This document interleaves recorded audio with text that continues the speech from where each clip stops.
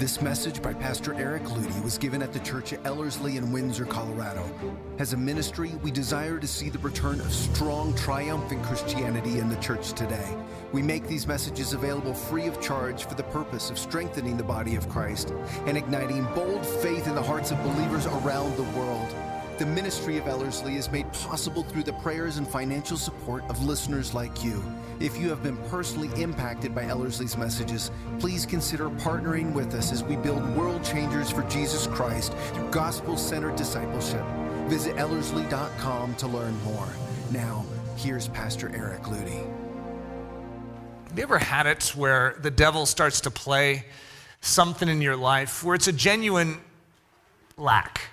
Or it's a genuine mistake that you made, and you're even sort of walking through some of the fallout of it, and the devil plays it. It's called condemnation, is what it is, where it's beyond just guilt, and it starts to press into territory of feeling unlovely, unworthy, and this isn't actually bad territory as long as you don't allow the enemy to get full advantage. And I want to give you a thought just to reflect upon. First of all, let me ask you a question. What's your position? You see, as a believer, we are in Christ. No longer are we in Adam. You see, Adam is under a just condemnation. He's deserving of eternal separation from God. But Christ has made a way that when we repent and believe, we exit Adam and Adam's judgment, and we enter into Christ and Christ's reward. And so, if we were to evaluate what we deserve, it would be a bad conclusion. And the devil will always try and appeal on the point of what do you deserve. So right now, if you were to just think through your last week and some of the decisions you made, maybe a bad attitude that you had, maybe a bad thought that you had, say, what do you deserve? Well, let's look at the law, and we can unfold it for you, and you deserve separation from God, you deserve condemnation. The secret about Christianity isn't reflecting upon what we deserve, but what Christ deserves. What does Christ deserve through this past week? Well, he deserves, it's pretty extraordinary what he deserves. He was perfect this last week. You see, your position isn't in Adam and what Adam deserves. Christianity is found in us finding our refuge in what Christ deserves. We don't deserve it. The entirety of Christianity isn't based on what we deserve. Otherwise, we have no hope in this world. It's based upon the fact that he is worthy. He is deserving. And so I just want to freshly remind you as we start out this message to find your refuge, your safety, your eternity in Christ, not in your deservedness. It's funny how the devil will play that, though. This last week, it's just like, I want to live perfectly for Christ. It's a wonderful thing that you desire to live right. But actually, the best thing you can do is just find your refuge. Put your faith in his work. He is worthy. He has done it. Find your safety and your sanity right here. That's why it's called good news. He has done it. Removing the kinks. The word kinks is actually not a very good word, but it's a good word for this message. And it's funny, this message sort of has a double meaning just with that title, because kinks is sort of like the people that are a little iffy. And at the same time, a kink is a twist in something. And that's why the people that are kinks are a little twisted, yes. And so, but this isn't about purging all the kinks out of this church, because we'd all probably have to be removed. And so it is about removing that which hinders the flow, like in a hose, okay? We're getting to the season where we're attaching our hoses to the spigots of our house. And have you ever had it where you're trying to water something and out is a little dribble? It's like, what? And so what do? You evaluate the hose to see where the kink is, okay? Either you didn't turn on the water or there's some problem with the hose. And have you ever, I can't stand bad hoses. And now they have like these extra, they're always expensive though. Have you ever had that where you go into like Home Depot, and you're like, I need a new hose. Like, wow, that's expensive. But it doesn't kink. Have you ever seen that? It's like, boy, that's attractive. You see, I can't stand hoses that are always twisting over on themselves, and they block the flow of water. When you believe in Jesus, see if I can describe this. there is like a hose. It's like a pipeline, but I want to call it a hose because hoses bend, okay? That'll be a little better for this mental picture. And it attaches to the kingdom of heaven, to the very throne room of grace, to the very aquifer, the very headwaters of the life of God. And it pressurizes this hose. This hose is loaded with grace, with life, with the abundance of God. And it plugs right into your heart, to your life here. And so, for all practical purposes, we should be the happiest people on earth because the very life of God is supposed to be flooding into us and then out of us. The very peace of God is supposed to be flooding into us and out of us. The very joy of God is flooding in and out. Mercy, in, out. Kindness, in, out. Truth, in, out. Well, that would be nice. The problem is, there's some kinks in the hose. There's things that cause that flow to be hindered. And so this is a message that we will visit from different angles as a church. It's just important as a church to just freshly remember that there are things that can block that flow of grace. And so if you see a blockage, what should you do? You fix it. And so if you saw that your hose wasn't, had a little kink in it, what would you do? You'd straighten it out. Well, that's what we need to do. And as we go through this today, it's amazing how every single one of us in here can identify with this message one way or the other. Either we've freshly gotten out kinks and now we have a flow of grace and we're just so happy, or we're wondering, why do I feel like something's off in my life? And God can put his finger on things and say, it's right there, right in the hose. Let's fix that. So removing the kinks, untwisting that which is hindering the flow of grace. Before we get into this, I want to just remind you that there's the difference between condemnation and conviction. A lot of us in modern Christianity get the two mixed up because with both of them there is a sting or a weight, but one is a healthy version and one is an unhealthy. Like for instance, if you went to a Nazi concentration camp and they kicked you with a steel-toed boot, that's an unhealthy pain. But if you're in the gym and you're bench pressing or you're doing some curls and you feel a pain in your muscle, that's a good pain. One is constructive and one is destructive. Condemnation is destructive. It basically says there's no hope for you. Hey, you might as well give up now. Whereas conviction says I love you too much to allow you to keep living like this. There's a big difference between the two, and we oftentimes, when we blur the lines, we shoo away God's conviction under the banner of calling it condemnation. So conviction, I'm showing you this thing in your life because I love you too much not to intervene and help you turn around. Please let me help you.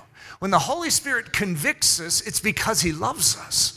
It's not because he wants us to feel miserable. A lot of us think that God's whole job description is to make us feel miserable, to remove all the fun out of life. Actually, it's to love us and to bring life to us, to bring the fullness of himself to us. That's why he gets kinks out of the hose.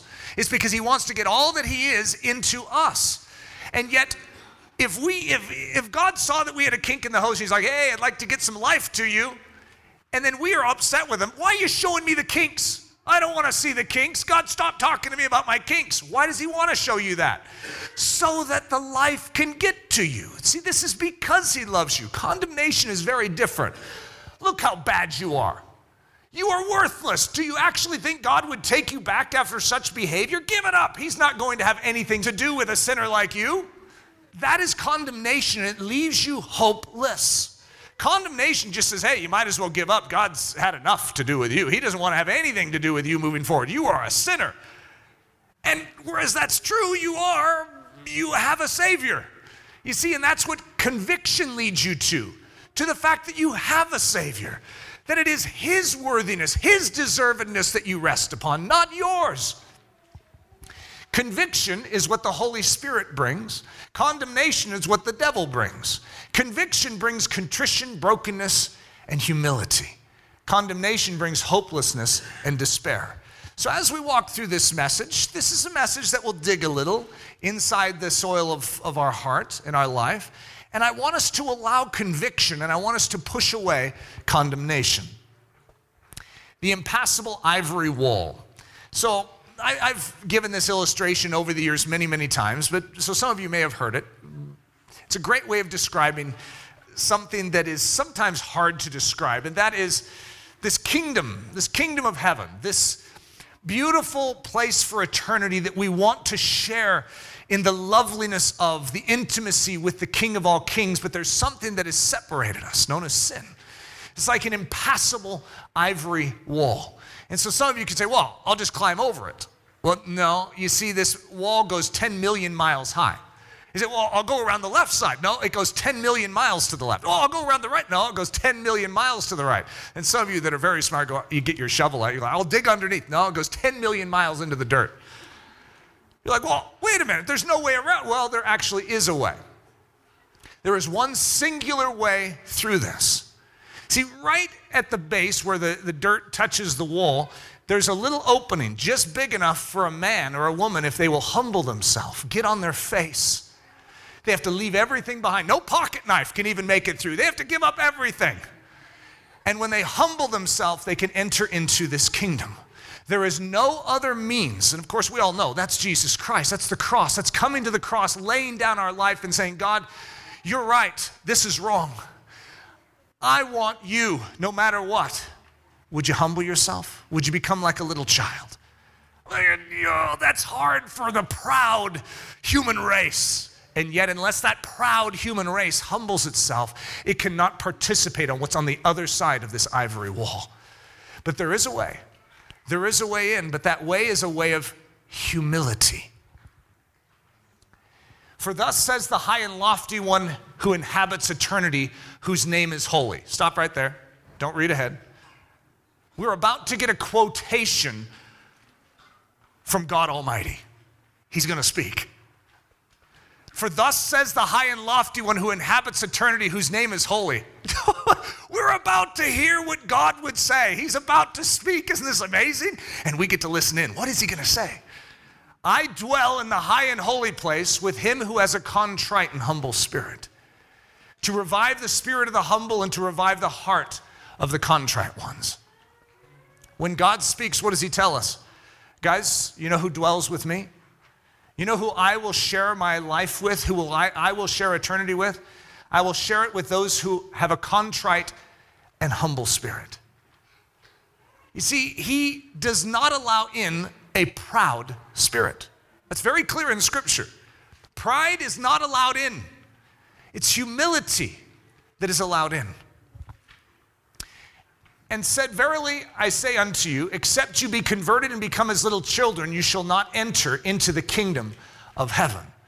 So there's something about this entry into the kingdom of heaven that involves humility, and it involves a littleness, if you could say it that way, a youngness. You see, the more we get matured in this life, the more we carry around barnacles of thinking we're all that.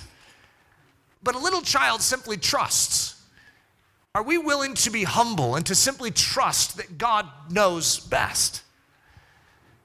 So back when Eric was around 18, 19, 20, somewhere in there, I actually never wrote this down with a date, so it's somewhere in that zone of time. It could even be 21. I had an encounter with Jesus Christ that was exposing the fact that though I was dead serious about Jesus, this flow of grace into my life had hindrance. So when I was at college, I was going door to door in the dorms and sharing with people about Jesus, or at least telling them to come to Bible studies that would be about Jesus. Okay, that was my equivalent of evangelizing. And I had a prayer meeting in my dorm every night to pray for revival for the campus. And some of you are like, wow, this guy was serious. Yeah, I was. And yet, I had some serious impediments in my spiritual life. When I came home for Christmas break, I was still yelling at my brother. I was still telling my mom that I hated meatloaf. I had these dimensions of my life that were off, and I could not see them. They were blind spots for me. They were kinks in the hose. And as a result, though I had access to the grace of God, there was something that was twisting that so that the life of God, the mercy of God, the love of God was not flowing through me freely.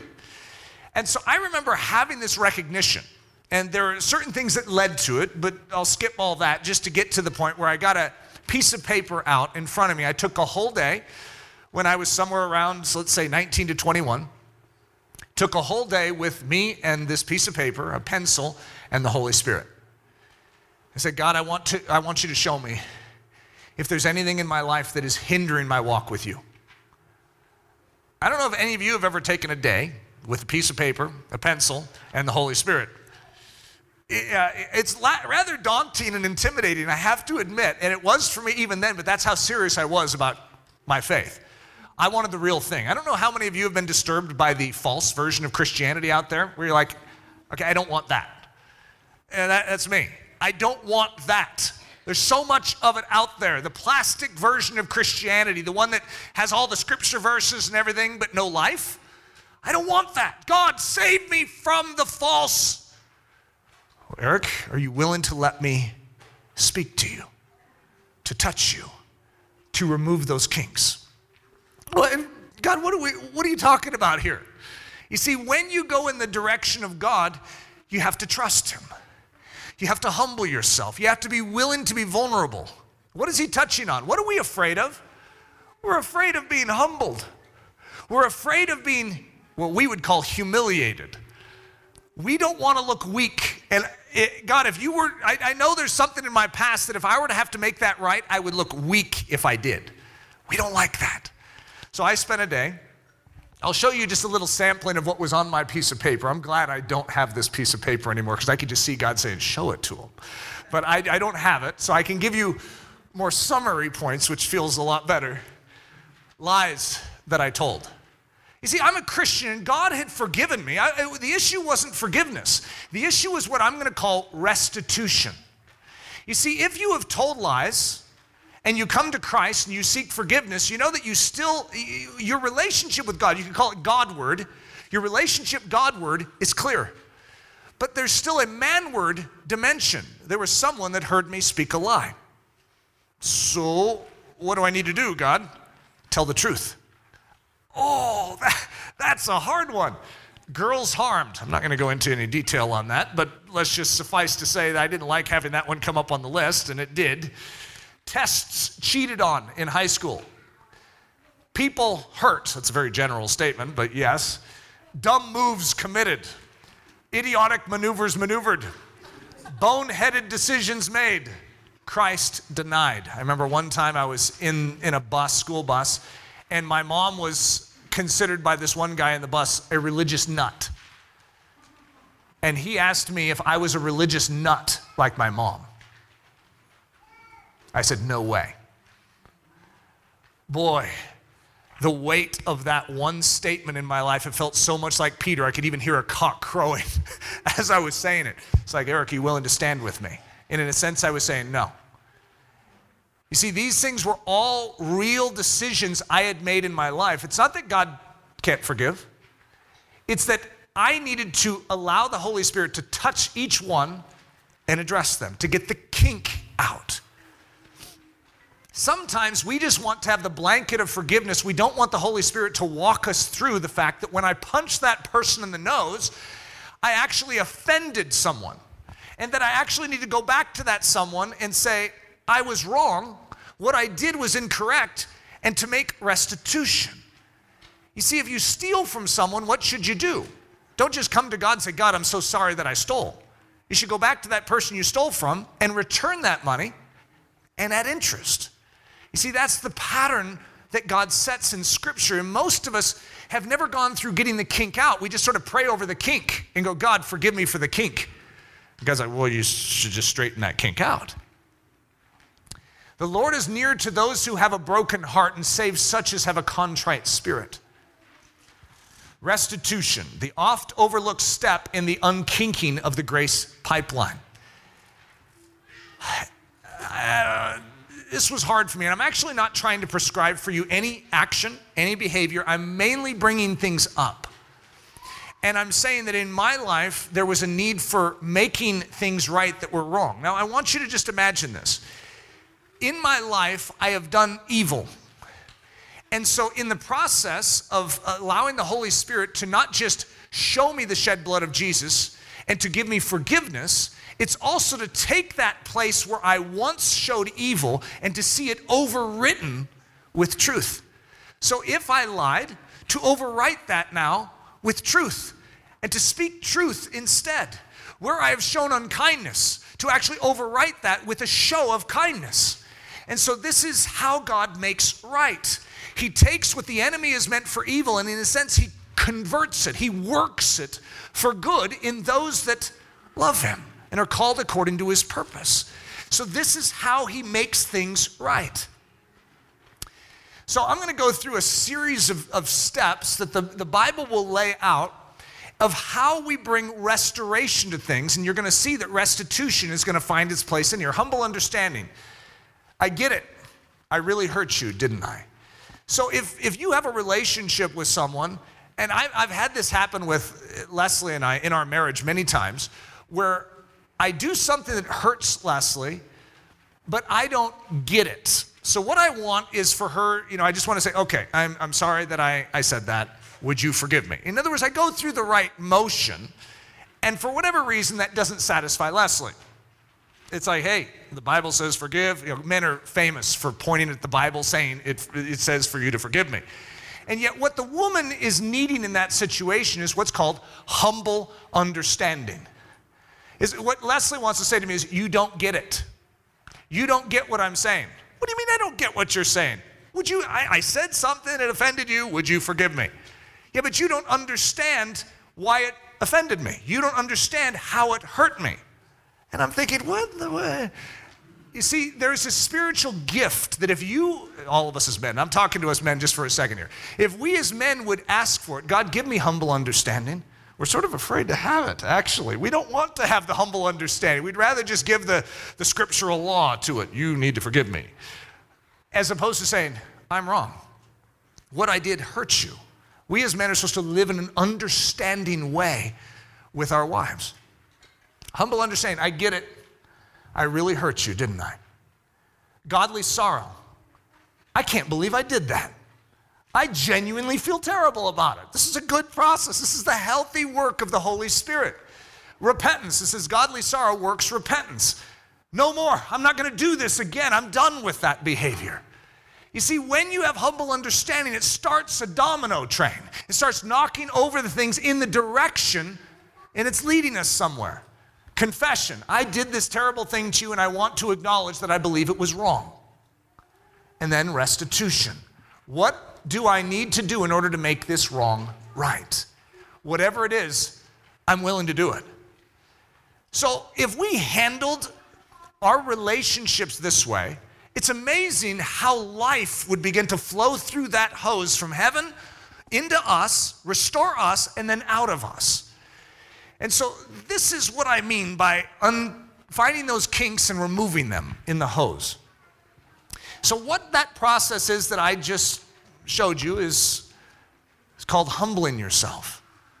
Humble yourself in the sight of the Lord. Humble yourself. It's hard. I get it. It goes against the grain of your natural man.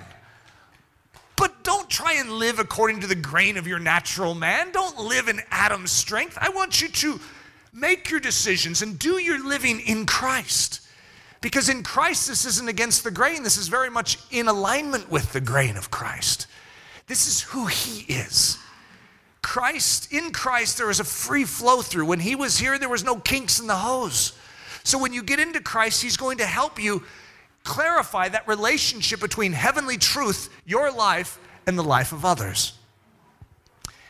So it's the necessary process of overriding what the enemy meant for evil with God's behavior. And we know that all things work together for good to them that love God, to them who are called according to his purpose. So at any juncture in life where you recognize that you have made a mistake, at any juncture, you can recognize that God will take that, and if you submit it to him, he's great at leading you through to take what was meant for evil and work it to good. This is what he does. But we have to agree with the process. There's a part of us that wants to fight the process. We don't really want to go in that direction. We just want to say, God, will you please forgive me? And it's not that he won't forgive you. It's that God's work and his pattern goes deeper than just a quick statement heavenward. God wants to restore not just right relationship with him, but right relationship with each other. You see, we're in this together whether we want to be or not. And so as a result, when you offend your brother, when you hurt others, when you do things that defraud others, for instance, you could steal from someone and they don't know it, and yet you still defrauded them. You've taken from them. You've harmed your brother or your sister. And as a result, there is a need to make that right. The art of getting kinks out. Now, very simply put, I'm going to give you a description of what that is. It's exercising humility.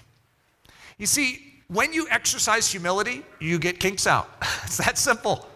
When you exercise humility and the Spirit of God is able to speak to you and lead you, say, well, why don't you go to your parents, Eric, this is what happened when I'm on a piece of paper, and tell them that you snuck out of the house all those years back and what you did.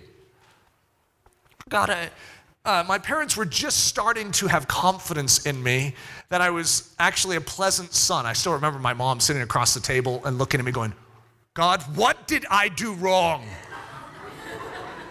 And I said, I think you did a great job.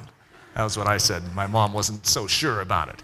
So my mom is starting to think, Eric's showing some signs of hope. The last thing I want to do is say, and by the way, here's how really bad I was. And the devil will speak to you all day long. The moment you have those thoughts, it's like, I don't want people to think of me that way. You know that there's nothing more impressive in the kingdom of heaven than humility? I don't know how to describe it. The devil will never tell you that. But when you see someone humble themselves, you say, wow, that's amazing, because it's a work of grace. It is a true spiritual sign of muscular strength. Humility is not weakness. It is actually a great strength being showcased inside the inner man to agree with God and to agree that this is not the Savior. This is not what is impressive. He is. And when we agree with that, wow, it's impressive to us in the Church of Jesus Christ. So many of you, if you've gone through Ellerslie, have heard a message called The Spirit of the Humble when I go through the story of Jennifer. But Jennifer was she went to junior high with me. She had cerebral palsy, and we mockingly referred to her as Jennifer Wheelchair when we were in junior high. And this girl was something special. It's all I can say in hindsight. It's like, wow. She had a special school she could have gone to, but she wanted to be treated like everyone else. She wanted to go through public school. She did graduate even from college. I mean, she couldn't speak normal, and she couldn't walk normal. She couldn't function normal, but her mind was very sharp. And she went through the worst of it in public junior high. It's all I can say, and I participated. I was trained better by my parents. I knew how I should be treating Jennifer. But wow, I didn't. And so I'd forgotten about that. That was years in the past. I mean, junior high, whoa, I don't even want to think about that. And I had my piece of paper day, right? Jennifer never came up on the piece of paper. And then it was like the next night or the night after, I was sleeping, and I have this dream. I'm in a church, and this head is in front of me, and the head turns around. I know that face. It's Jennifer from junior high. And she looks at me like, what about me? I wake up. I'm like, oh God, I'm so sorry. I mean, I saw it. I relived an event, and that is Jennifer in junior high. We had these a big tile floor, tile hallway, I'll just say it that way. In the hall, she was on her crutches that day in the hall, and I was staying with my buddies against the locker. She had what I later found out was a seizure, but at the time, she was just making a very funny face. She lost control of her body and landed flat on her face on the tile floor. And my buddies started laughing. It's a difficult balance that we carry in public school for popularity. And the last thing you really want to do is identify with the weak one and stand against your buddies. I joined my buddies. Her nurse came out. I remember her kneeling down with Jennifer and looking up going, how could you? How could you? My buddies mocked her and ran off. And I had to make a choice. You know, those choices in life. And what did I do? I ran with my buddies. Yep, it happened. Eric's not happy about it at all, and I'm sure I'm not gaining any points with any of you in telling you the story. This is what comes up. I'm like, God, I'm so sorry. But the issue went beyond just God's forgiveness. there needed to be something made right here, but I was scared to even ask God what that something was. I began to search out Jennifer. I remember calling the school. The school said they couldn't give her information out. This was, government entity, and they can't do that. It's private. I'm like, oh, that's fine. I come back to God, I'm like, yeah, it's too bad it didn't work. And yet God wouldn't let up. There was like a pressing that, Eric, show your love for me by pursuing this. So I did, and I found her. I invited her out to lunch with my sister. I dragged my sister into it. We drove 2 hours to meet with Jennifer, and we wheeled her down in her wheelchair down to a local cafe. It was literally a block away from our old junior high. And we got done with that. And I was wondering, God, do you want me to say, I'm sorry that I laughed at you in junior high? And I didn't feel like I was supposed to say that, but that where I had shown discourtesy and a lack of love and kindness, that now I was supposed to show the kindness, the love, and the mercy. And I was supposed to overwrite that which was wrong. And so at the end of the meal, I remember her saying, go to school. She wanted to go to the school. It was the last place on earth I ever wanted to go to again. And so I acted like I didn't understand her and sort of like, yeah, let's go, let's pick things up. And she said it again, and my sister was with me, and she knew exactly what she was saying. She said, Eric, she wants to go to the school. Like, oh. So I was like, oh, wonderful, yeah. And so we went to the school, and all the old feelings, all the old smells. Oh, I walk in, everyone knew Jennifer. All the people behind the gate, Jennifer, no one remembered me. And I remember Mr. Harper came walking out. He was the PE teacher. He's like, Jennifer, gives her a big hug. And hi, I'm Mr. Harper. I was in Jennifer's class. My name's Eric Ludy. I don't know if you remember me. Oh, I have a lot of students. That was what he said. It's like, oh. And then Jennifer wanted to go down the hall to see her favorite teacher, Mrs. Phillips, and she was my favorite teacher too. So we were wheeling her down the hall to Mrs. Phillips' class. And I was just happy that it was between classes, so we didn't have to be in real junior high. The problem was, halfway down the hall, the bell rings. And suddenly this humanity starts swirling around. I mean, making noise, getting mad at us because we're blocking their way. I mean, it was just rudeness personified, right? And I'm standing there in the middle of this swarm of pubescent humanity, wishing I could be anywhere but right here. And I recognized that I was precisely where God wanted me. You know where I was? I was in the exact place where Jennifer had fallen on her face all those years earlier. And instead of laughing at her, I was standing with her. And God, in his way, says, it's done. It was like the kink is out of the hose and there's a flow of grace into the life of Eric. The squeezed hand. I don't know if any of you have ever heard my squeezed hand story. These are terrible stories. I picked up a guy on the streets. He was like begging, and he was in some kind of system where they drop you off, and he never got picked up, and he was in suburbia, USA. And so I said, hey, I drove by him a couple times. Like, do you need something? He goes, yeah, I don't have a ride back to the city. They left me here. I'm like, well, I could help you with that. So I'm doing my good deed, right? And I take him back, and I'm thinking this is my opportunity to share the gospel with him. And so I'm trying to talk with him about Jesus. He wasn't really having it. And at the very end, I said, do you mind if I pray with you? And he goes, that's fine. And so I took his hand, right? And I'm praying. And so that happened, right? I prayed for the guy. And so in church the next Sunday, they have testimony time. It's one of those Bob Gazaway testimony times. And we always want to sort of prove to people that we are the evangelist or that we're doing things that are very spiritual and significant. I just met Leslie. Leslie was sitting right near me, okay? And she just met me. This is one of her first impressions of Eric Ludy. So I stand up. Oh, thank you. And I grabbed the microphone. And so I picked up a man on the streets who was in need and who drove and shared the gospel with him. Then I realized about this point as I was dropping him off that there's nothing special about the story. I didn't lead him to Christ. There was nothing there in the story, so I recognized the only reason I'm really doing this is to try and gain some kind of brownie point with the group to see me as spiritual. So I added something to the story that wasn't there, and that is at the end of the prayer, he squeezed my hand. So I got done, I sat down, and this is what God says to me. Squeezed hand, huh?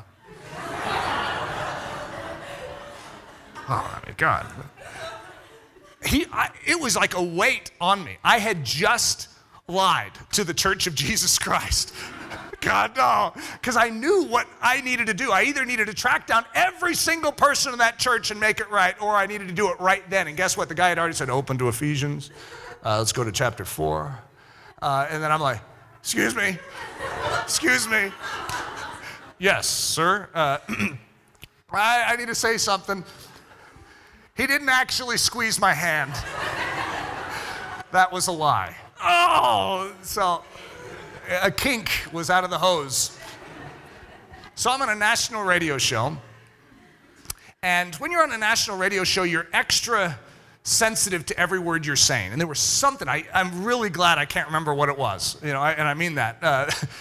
But the lady asked me a question, and there was 2 ways I could answer it. And I don't even remember what it was, but I answered it with something that was a falsehood. Now, in my mind, I could justify it because if you look at it from this angle, but I said something that wasn't true. And I got done with that, and this is a very well-known person, right, that I want to look good in their eyes. I want to be impressive. I get done with that, and I know exactly what God is saying to me. Eric, what was that? That wasn't true. God, please, I can't. I mean, there's certain situations which you just need to let things go. Eric, this isn't for my sake, this is for your sake. I had to call up that host. Yes. Yeah, I'm Eric Ludy. You just did an interview with me? Yes. Remember when you asked me this? That was actually a lie when I said this. Are you serious? Yeah. Whoa, okay. I go, so will you forgive me for that? I'm really sorry. All right. That was like so unmerciful and so unfeeling. Everything about it was hard for this guy. And guess what? Am I glad I did it? Yep. Was I ever asked back on that show? Nope. To get those kinks out in my life is far more valuable than ever getting a call back on that show.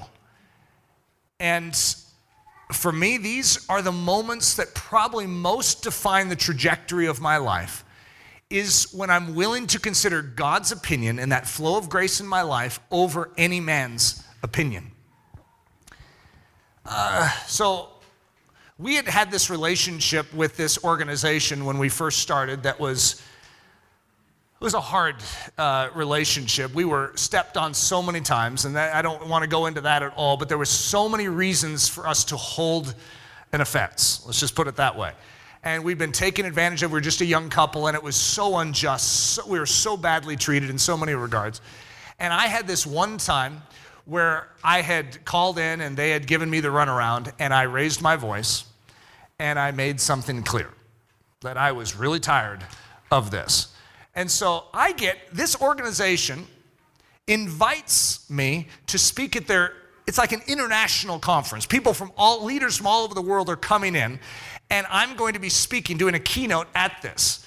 And they asked me to speak on forgiveness. Of all the topics, they asked me to speak on forgiveness. And so there I am, I'm preparing to speak on forgiveness, and I cannot give that message until I make something right. Now, this is really hard. You know why? Because in my mind, I'm thinking they are responsible for this mountain. And I had one conversation where I raised my voice. Come on, God, that's unjust to me. You can't ask me to make something right for what I did when they are responsible for all of this. I couldn't give that message until I called the entire staff in the back before I went up, had to humble myself in front of them and said, I spoke wrongly. It was not as Christ would speak. I was harsh in my tone. Here's what I did. I want to seek all of your forgiveness. They all look at me and like, yeah, we'll forgive you, Eric. That's it. They never meant anything right. And the question that God was asking me is that okay? Is that okay? You see, when we take responsibility for our side and don't put an expectation that the other side will ever catch the drift, it's very significant for that hose in our life, that flow of grace. The sacrifices of God are a broken spirit, a broken and a contrite heart. These, O God, you will not despise. There's one thing that you can bring to the God of heaven, and that is a contrite heart. He will not despise it. He won't knock it out of your hand. Hey, I don't want that. Oh, he wants it. There's something very, very precious in the kingdom of heaven of a broken and a contrite heart. On this one will I look, on him who is poor and of a contrite spirit and who trembles at my word. The art of keeping kinks out. So there's one thing that God, I think, may want to deal with us as a body today, and that is getting the kinks out. Then there's another art called keeping them out. There's different proper hose techniques where you roll up your hose properly and all that helps keep kinks out. Well, spiritually, there is the same. And it's exercising humility. You see, the way we get them out in the first place is we're willing to humble ourselves. The way that we keep them out is we're willing to humble ourselves. In other words, guys, the way we need to live as Christians is humbly. Monroe, Louisiana. I remember I had been talking with, this is back when I was like 18, 19. I was on a missionary team and we were driving to Monroe, Louisiana, where there was a youth rally. And we were in the bus and everyone was talking about their love life and what they believed about love and relationships. And I had convictions that God had been working in my life, but I hadn't really talked about them. They were just sort of working inside of me. And someone looks at me and says, "So, Eric." I said, "Well, I just want to love my spouse even now, before I meet them. I want to live as if they're real, and I want to treat them in such a way that if they were watching me right now, they'd feel honored." And I had this leader on the team that said, "That's ridiculous. You can't love someone you've never met." I said, "Well, I do, so I'm not sure how to respond to that." And it was a lady. She was just really upset. It really upset her that I had this view. And so I just left it. I wasn't going to make an issue out of it, but that happened, right? So we get to Monroe, Louisiana, and there's this huge youth rally, 800 kids or so that are there. And the leader comes up to our leader, which wasn't this lady, it was a man, and says, "Do you have someone in your team that can talk about purity for maybe 5 minutes?" And so someone who has overheard this conversation on the bus says, "Eric Ludy knows a lot about that." And so I have the leader come up to me. I'm young. I had the leader come up to me and say, "Could you, Eric, I heard that you could speak on this. Could you speak on purity tonight for maybe 5 minutes to this youth rally?" In fact, I don't even think it was a question. I think it was, "You're going to speak on purity." I think that's how it worked. "You're going to speak on purity." And it's like I knew I was supposed to. Even in that moment, I knew what I was supposed to say, and I did not want to. I knew my message. I knew exactly what I was supposed to say, and I did not want to say it. I even remember negotiating with God. I was like in the third row, staring up there, sweating, because I knew that what I was going to say, no one wanted to hear. God, please don't ask me to do this. God, please. There's something called dignity. And my dignity is completely at stake. I'm going to lose relationship with my entire team if I said that. And I remember right before they called my name and mispronounced it, by the way, I said to God, "God, I'm willing. I'm willing to say even the unpopular thing." This was extremely difficult in my life. And it's one of the most defining moments in my life when I got up. And here's what I said. I mean, to you, it's not going to sound shocking, but at the time, in the course of Christian history, in the course of events in America, I'd never heard it said out loud. And that is that God is interested not just in physical purity and abstinence commitment, he's interested in purity of the inner man. He's interested in spiritual purity, mental purity, heart purity, not just physical purity. And so I said it. I let it fly. No one, I mean, it's one of those things where every now and then you hear a cough like, it was total silence. And I got done, no one clapped. I sat down. The leader that came up after me said, he bounced on his toes a little, "Oh, I'm not here to preach holiness." That happened. And it was literally devastating to young Eric Ludy, sitting there feeling completely alone, like everyone in that room wanted away from me. My leadership, my team, my entire team, they sent a couple emissaries to me and said, "You need to make things right. You need to confess that was wrong and ask forgiveness from the entire team. So Eric's like 19 years old. I got an entire missionary team that wants me to say I was wrong. And I said, guys, I genuinely don't want to do anything that would hurt any of you. But I can't say that. This is where I stand. So, for me, that might sound like a noble moment. It's one of the weakest I've ever felt in my life. I am a people pleaser by nature. There is nothing about this sort of thing that I want. So when you have to confess sin, it's weakness. When you have to stand for truth, it's weakness. Standing out by the bus, same team. I'm in this mega church with this team down in Louisiana somewhere. I don't remember where it was. And whatever was going on the stage, which I'm glad I don't remember details. This is a long time ago. It was a bunch of bunk that was being preached from up there. I mean, it was about the worst gospel thing I've ever heard in my life. Totally undermining Christ, totally undermining the Word of God. I could not sit there. I could not endorse it even passively. So this is young Eric Ludy. Stand up, and I leave. I walk out to the bus is locked. I stand there in the parking lot outside a bus, waiting for my team to come along and look at me and silently pass me and walk into the bus and sit down. Yep, that happened. Eric felt that big. You see, the integrity of a life is not accomplished when you keep kinks out. It's also very humbling. Defying the prophetess. I don't know if any of you have ever heard this story. I'm with another missionary group. I'm glad I could swap out missionary groups here. And I'm in New Orleans. A whole bunch of stuff happened in Louisiana. I'm in New Orleans, and boy, there was some weird stuff going on down there. I mean, weird spiritual stuff. So I'm in this church, and it's led by this prophetess lady, okay? And she was odd. And she would have everyone come up to the front, and she'd sit in a chair, and she would prophesy over them. But this is not like good stuff, okay? This isn't like life-giving stuff. So this person, and she starts prophesying over this young boy that he is going to die. I'm in a real bind here, okay? So I'm sitting in the crowd. I'm just this young guy. I'm not supposed to have anything to do with this. How did I get here in the first place? And I remember standing up, feeling as weak-kneed as I've ever felt in my life, walking to the front, kneeling down, and defying what was going on. In the name of Jesus, I defy what is taking place. I pray life over this young man. So I did that. Every single aspect of what I'm bringing out today is the tension of the inner man agreeing with God.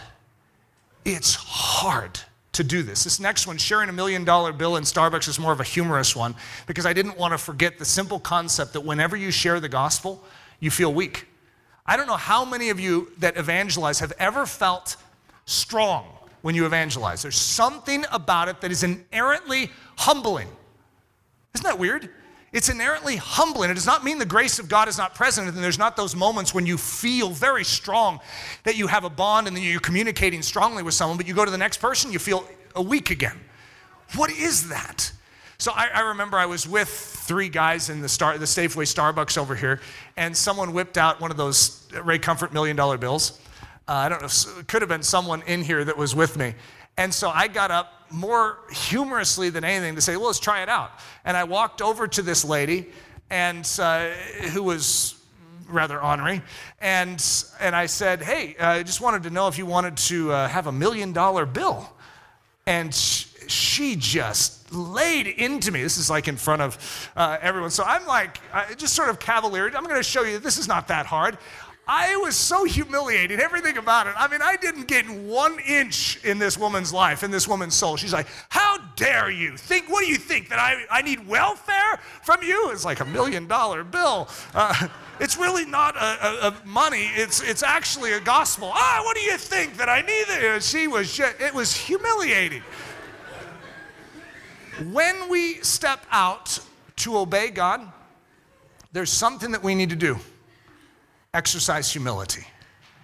You see, if we're so proud, you know what? We would never even come up to someone and share the gospel with them in the first place because we could look really bad in the process. None of us wants to set ourselves up for that situation. And yet, if you want to get kinks out, you need to exercise humility. If you want to keep kinks out, you need to exercise humility. The kingdom of heaven is built in humility. Franklin, Tennessee, this is a very fresh one.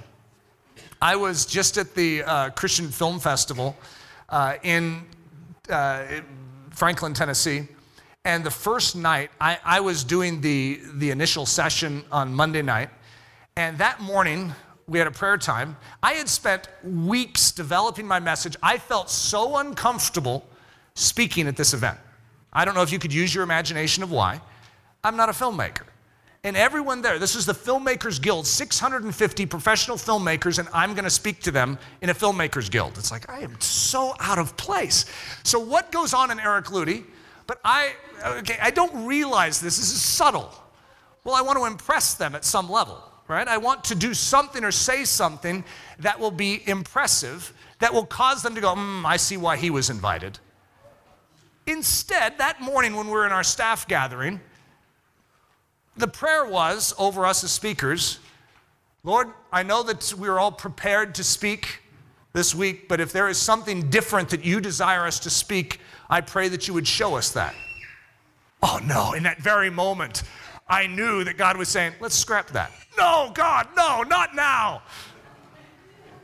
And he did. So that night I came up and felt so weak. That desire that we have to impress, what is that? Why does it matter? Wouldn't we rather just impress God? And so God has to touch those points. It's like, hey, Eric, how you doing there? God, I'm sort of uncomfortable here. Why? Well, all right, I want them to like me. I want them to think that this was a really good decision to have me speak. You know how many times God has asked me to say something that caused the people that invited me in to think that wasn't a very good decision to invite Eric Ludy in? He has asked me to do that so many times. And yet, that's so critical in my life that I'm willing to speak that which he wants instead of that which I know you may want. It's hard, though. And it's an exercise of humility. Humble yourselves in the sight of the Lord, and he will lift you up. So if you want to change the world, simple rule of thumb, humble yourself. You see, when we lift ourselves up, which is the tendency, by the way, every environment we go into, there is a way in which you could get books off the shelf of any bookstore, go on to Amazon and figure out how you can have presence and how you can impact an environment. It's to ultimately lift yourself up. You know what it says of Aaron, the high priest, that he did not exalt himself to that high priesthood. God did.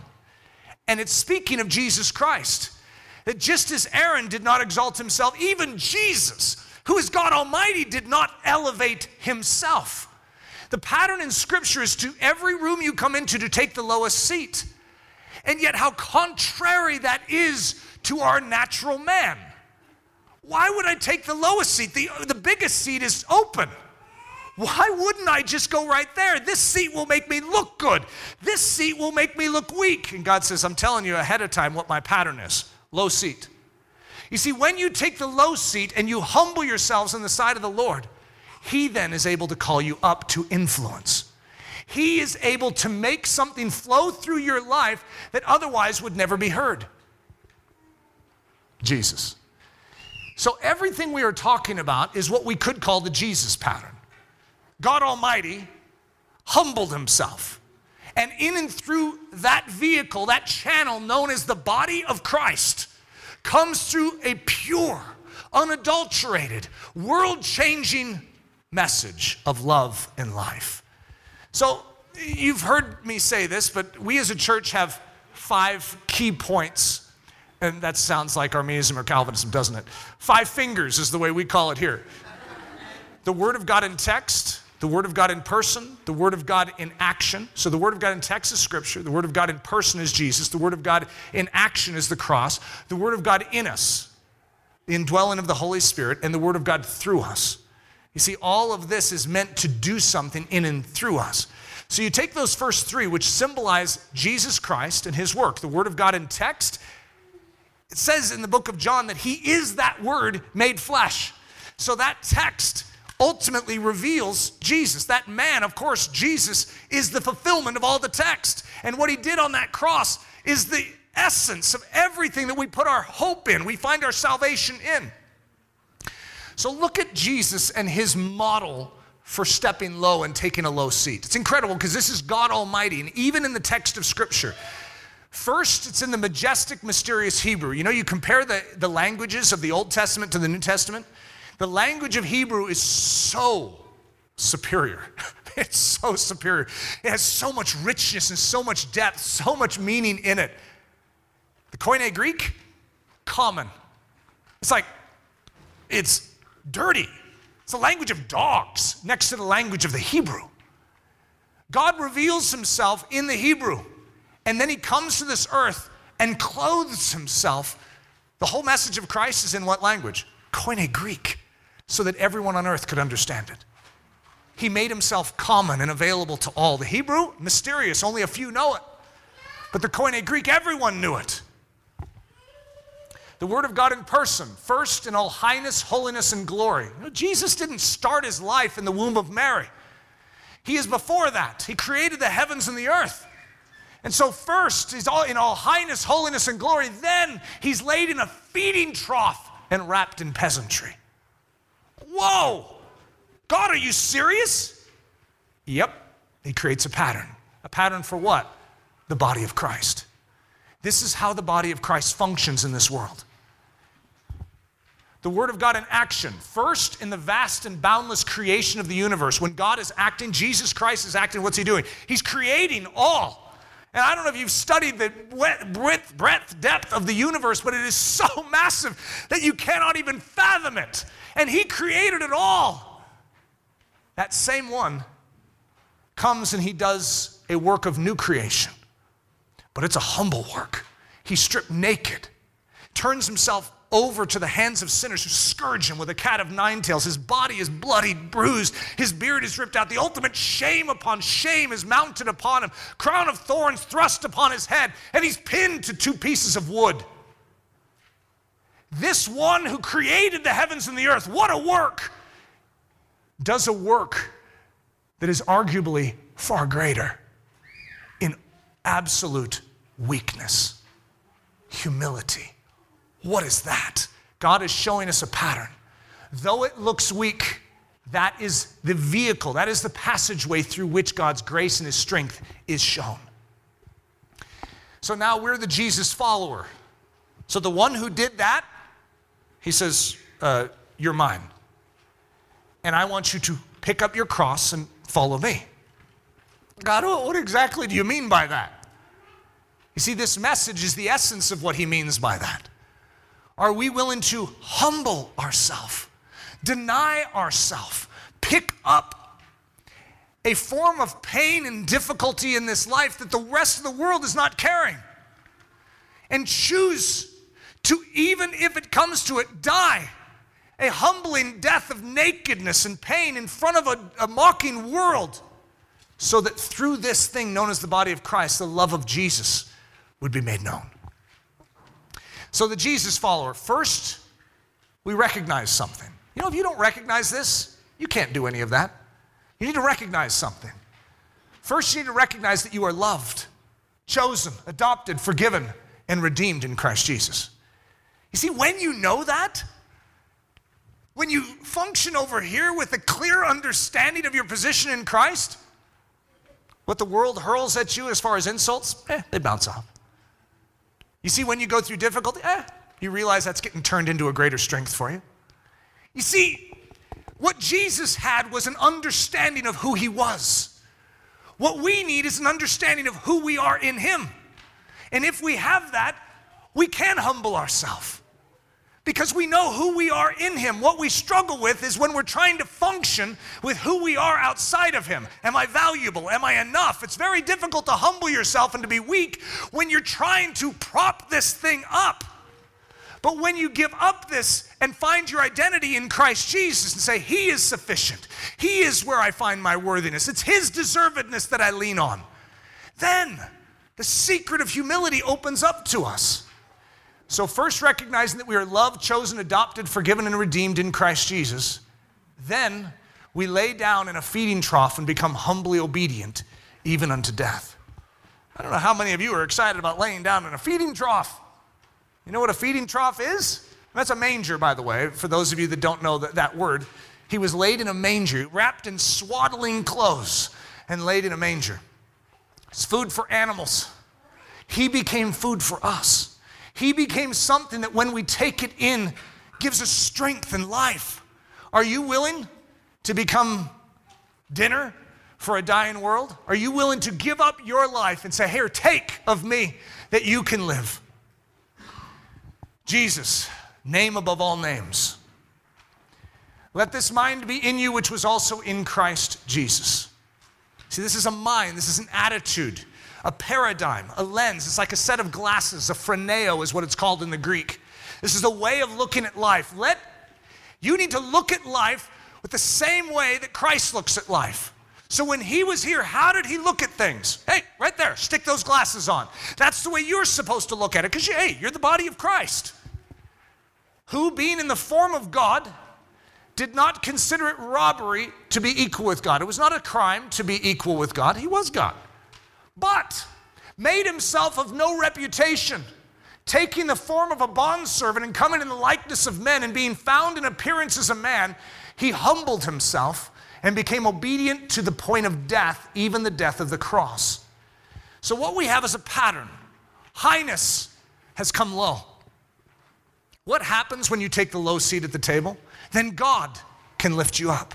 Humble yourself in the sight of the Lord and he will lift you up. The world will teach you the opposite. Lift yourself up so that you can be something. God says, take the lowest seat. Humble yourself in my sight. I will lift you up. This is the kingdom pattern. It always has been. Therefore, God also has highly exalted him and given him the name which is above every name, that at the name of Jesus every knee should bow, of those in heaven, of those on earth, and of those under the earth, that every tongue should confess that Jesus Christ is Lord, to the glory of God the Father. Settling the debate once and for all. What language does God speak? This is a ridiculous debate, okay? But people will get caught up in this and talk about it, and so let's just settle it. So some people say, well, heaven, we're going to speak Hebrew. Some people say, we're going to speak Koine Greek. That's like obviously where the higher revelations come in. And then there's people that say it's going to be English because most of us speak that. So when we get there, it makes sense that we would speak the same language. Okay, that is ridiculous. I want to show you the language that heaven speaks. He's fluent in heavenly humility. The one thing we know, whether it's going to be Hebrew, Greek, English, Jesus speaks humility. God Almighty, Father, Son, and Holy Spirit, they speak the language of humility. Do you want to become the next great Christian? Well, that's an interesting question for you. What do you think? Oh, of course. I want to be a great Christian. You must become fluent in speaking the language of humility. You see, when you humble yourself in the sight of the Lord, then he can do something with you. He chose common Koine Greek to reveal his majesty in the New Testament. The grandness of the gospel came through something humble. This is the pattern of the kingdom of heaven. It always has been. If he is going to reveal his majesty in and through us as a church, we have to be a humble church. Be submissive to one another and be clothed with humility. For God resists the proud, but gives grace to the humble. He cannot work with pride. He can't. It creates a kink in the hose. But he can give grace to the humble who acknowledge, that was wrong, Lord. I agree with you. And unkink the hose. Now the grace of God can flow freely into our lives. The Christian, where highness meets lowness. So let's talk about highness. This is incredible. 1 Chronicles 29. Thine, O Lord, is the greatness and the power and the glory and the victory and the majesty, for all that is in the heavens and in the earth is thine. Thine is the kingdom, O Lord, and thou art exalted as head above all. Majesty, highness, that's our God. Now look at us, lowness. God looks down from heaven upon the children of men to see if there are any who understand, who seek God. Every one of them is turned aside. They have together become corrupt. There is none who does good, no, not one. What's Christianity? It's highness. Coming and humbling itself and washing the feet of that. That should startle our soul afresh.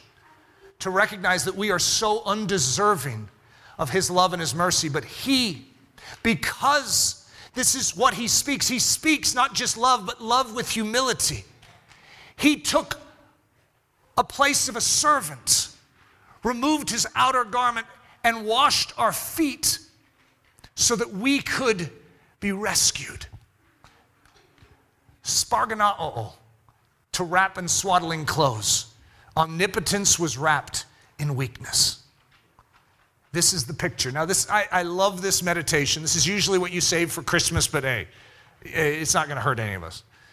For unto you is born this day in the city of David a Savior, which is Christ the Lord, and this shall be a sign unto you. Whoa.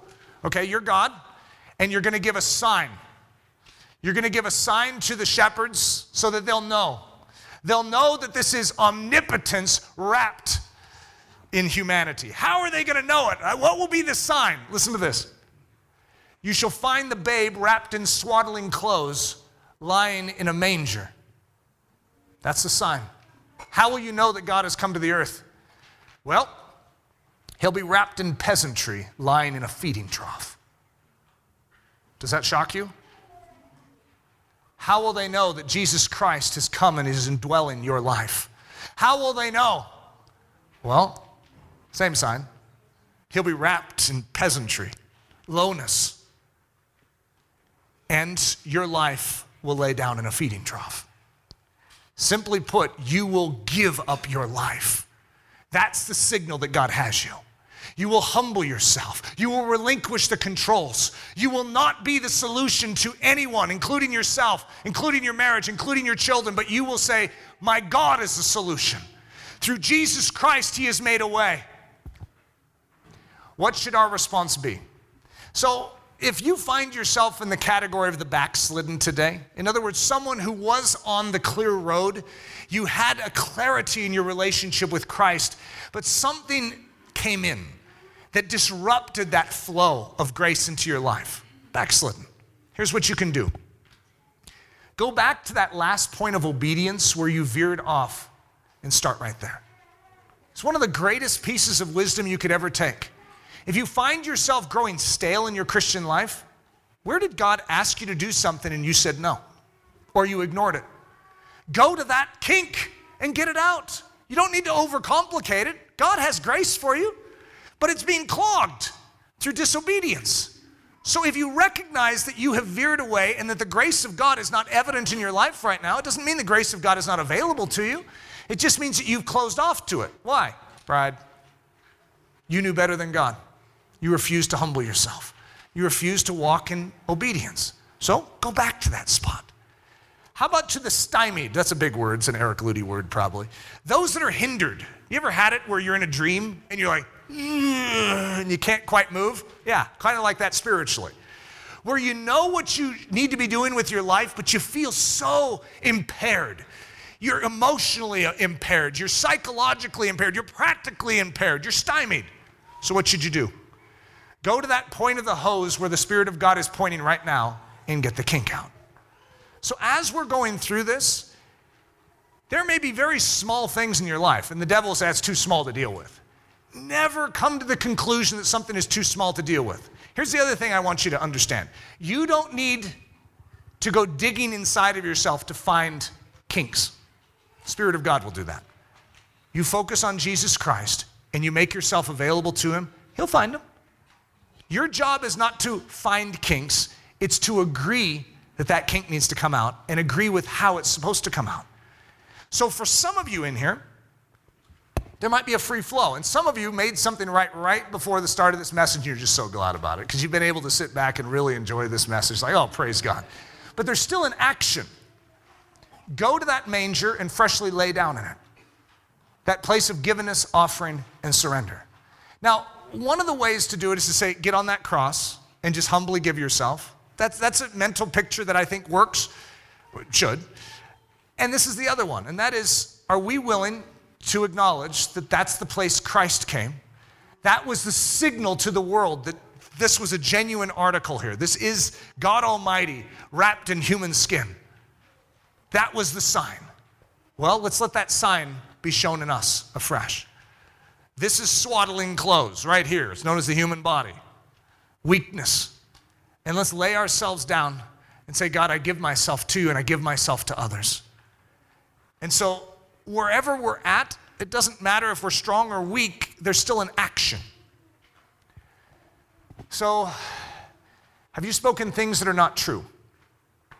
Things that, where there has been a lie, need to be overwritten with truth. Even small things. Are there wrongs in your life that need to be made right? Are you holding on to things that don't belong to you? Typically called stealing or theft. But we oftentimes look at stealing and theft of going into a store and stealing something, but there could be other things that you're holding on to that don't belong to you. Do you know what you ought to do, but have simply been unwilling to do it? Is your pride standing in the way of you taking that next step with God? For each one of us, there's such a craving that I have in my own life, but also corporately as a body, that nothing would stand in the way of our forward movement. And it's interesting because in leading a body, I can be responsible for my own soul, but I can't be responsible for your actions and your response, which makes me feel very weak. I don't think that's bad. I think we trust the Holy Spirit to lead us. And so our job in each of these situations, whether it's what I'm doing this morning of bringing it up, or whether it's your position and role this morning to respond.